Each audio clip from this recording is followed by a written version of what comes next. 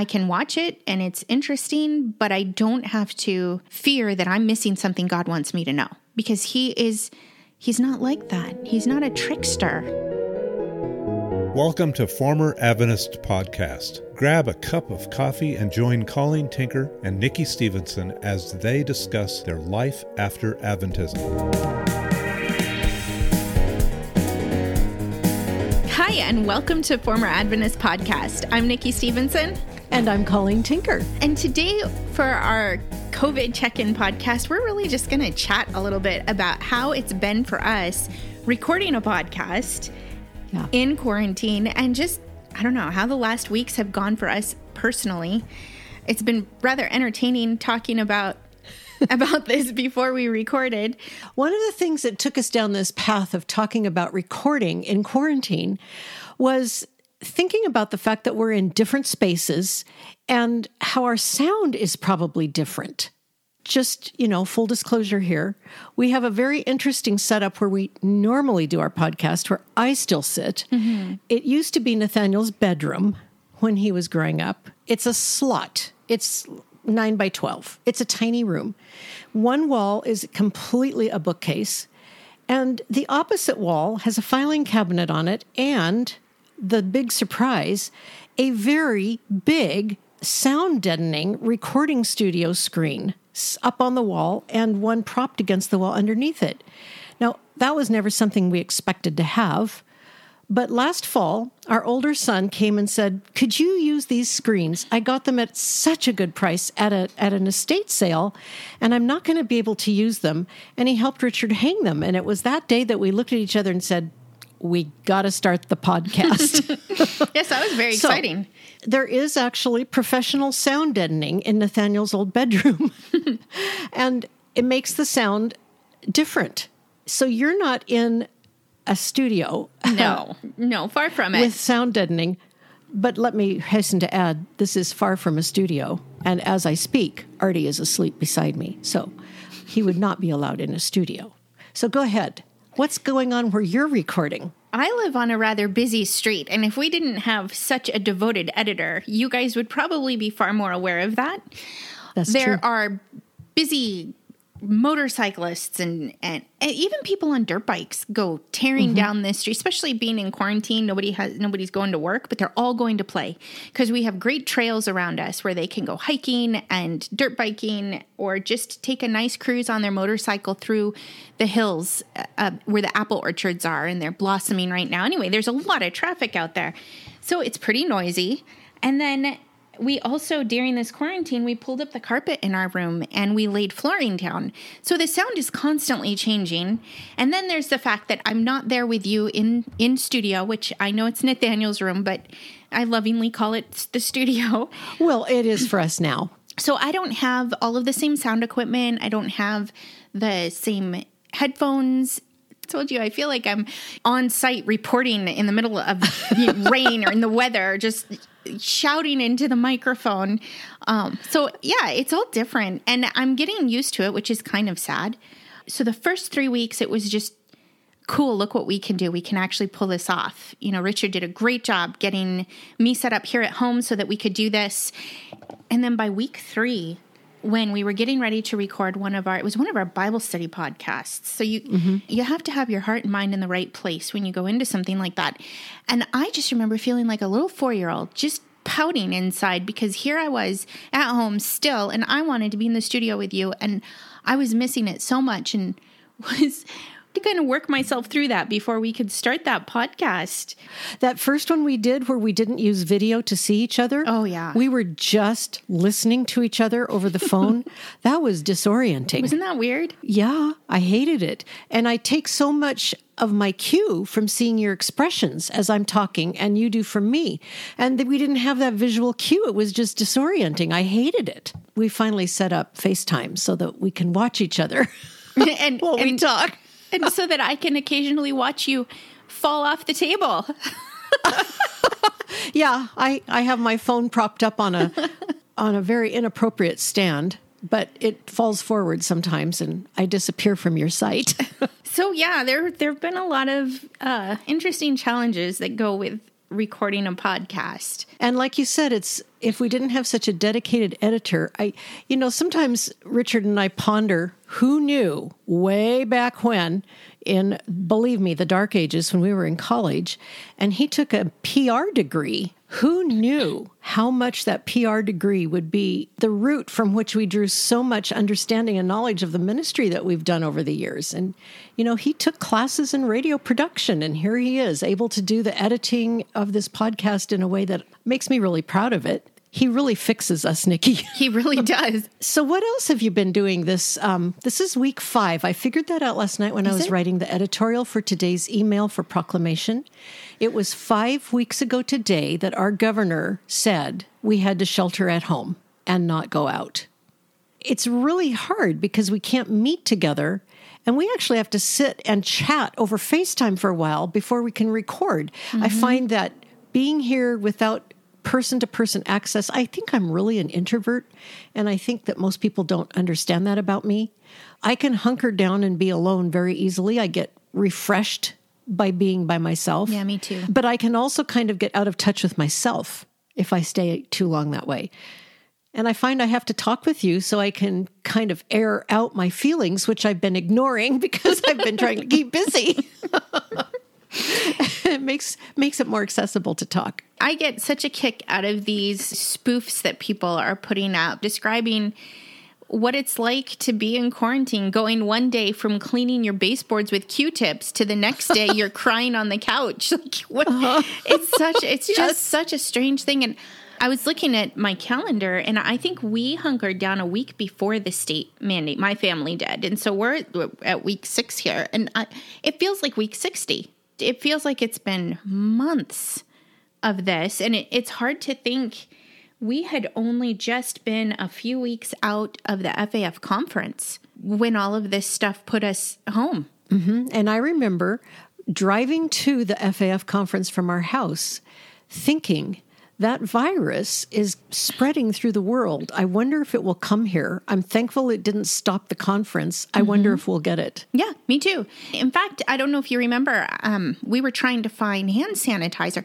There was not a lot of talk yet of it being in our country. I don't even think we had our first known case, at least known to me, in February. I think that the first case was in January, but I didn't know about that one until later. It wasn't really much of a thought. Mm-hmm. But I thought, you know what, it's flu season. It's always flu season when we have our conference. And so I usually will have a little glass container of cough drops and tissue at the registration desk for people. Because one year we didn't, and there was coughing all over all the recordings. So that's kind of just been sort of a normal thing for me to do for a couple of years now. And I forgot to get hand sanitizer. And so we had asked someone if they could pick it up. When they got back to us, they said, yeah, Costco's completely out because of this coronavirus. And I'm like, what? It's not even here. How are they out of? It took a long time to find some hand sanitizer. And then by the time we had it, church was canceled, and it's probably still sitting there unused. It is still sitting there. When we go in for live stream, there it is. It's interesting. A couple of weeks ago, we've been watching President Trump's reports, the COVID reports. And one day he featured the truckers who are keeping the supply lines open. Mm-hmm. And he had invited 3 or 4 drivers from different trucking lines to just briefly speak and tell what they were doing. And one man, it startled me. I had not even realized this was happening. He said, I am proudly transporting hand sanitizer from a prohibition still in upper state New York. Oh. And I did not know that distilleries had been retooled to do hand sanitizer after that huge, when we couldn't find it anywhere. Mm-hmm. It's back up and running. Kind of like finding out that car companies had been retooled to make ventilators. Yeah. That's like wartime.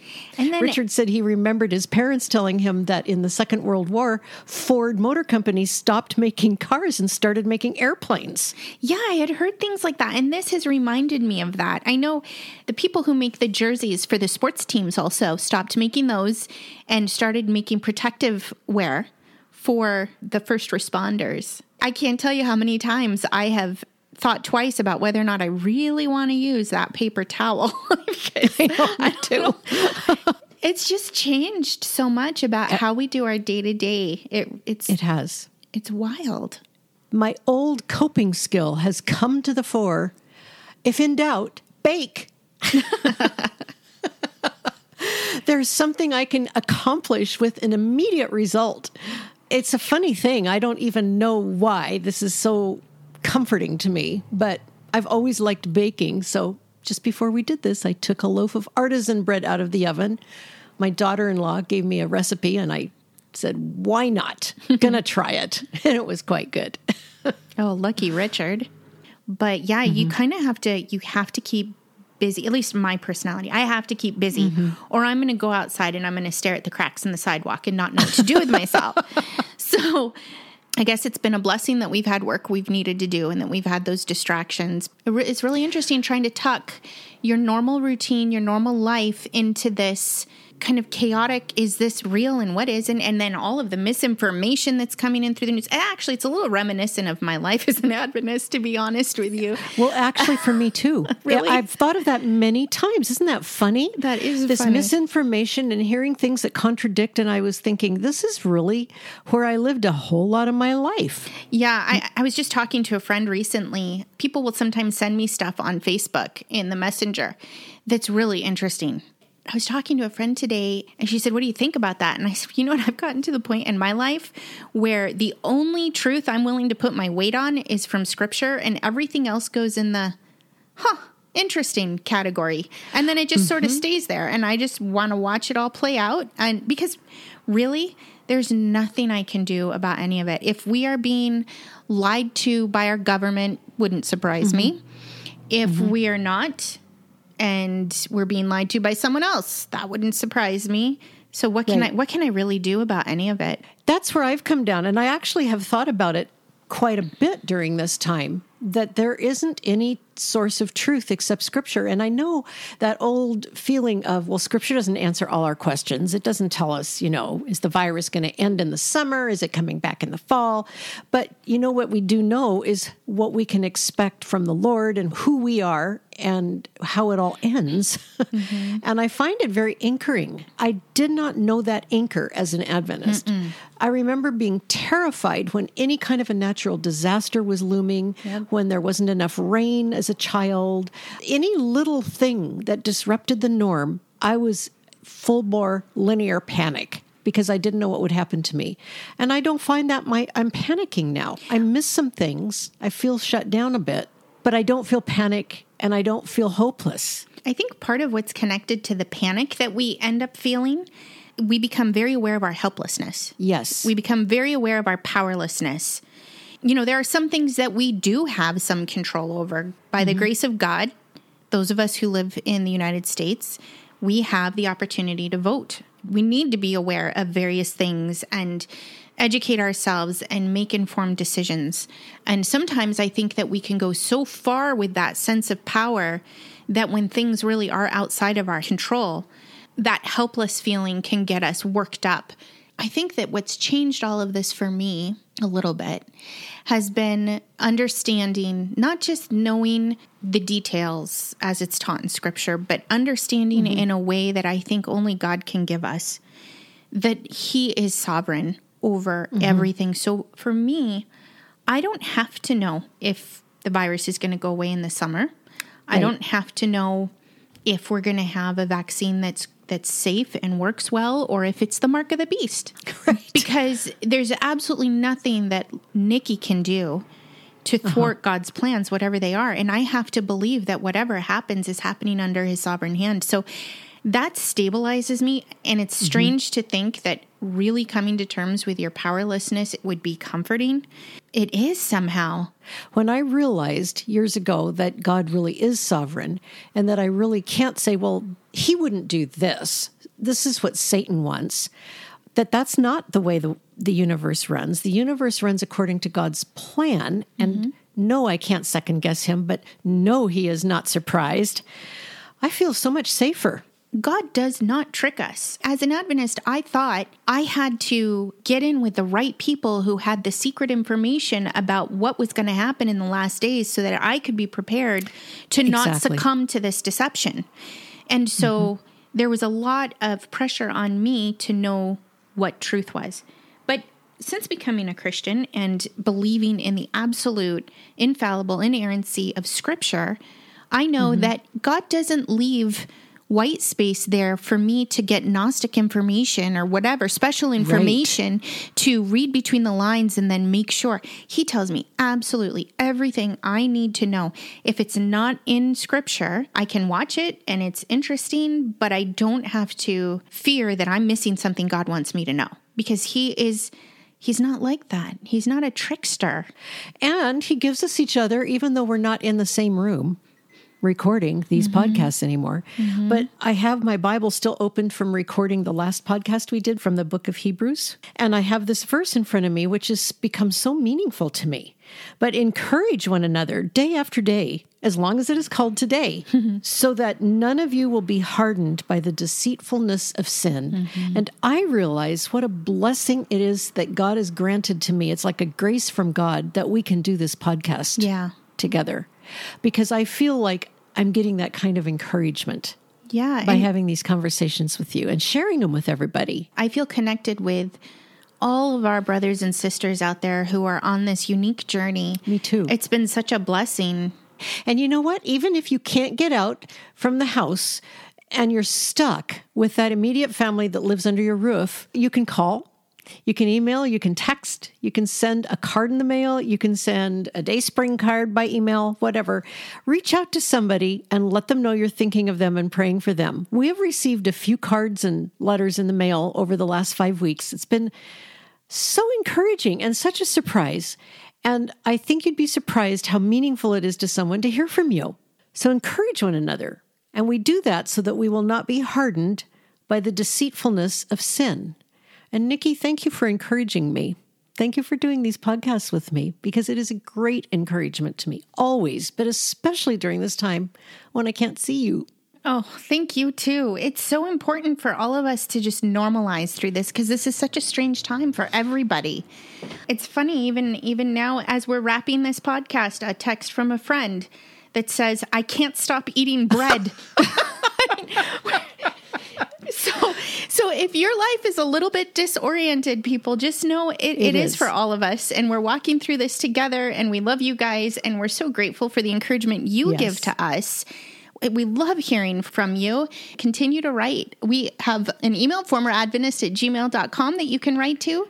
Or you can even go to proclamationmagazine.com, look at our back issues from the print magazine, or sign up for the blog. And you could even donate there if you'd like to. And we're also on Instagram and Facebook. You can follow us there. You can get in touch with us there.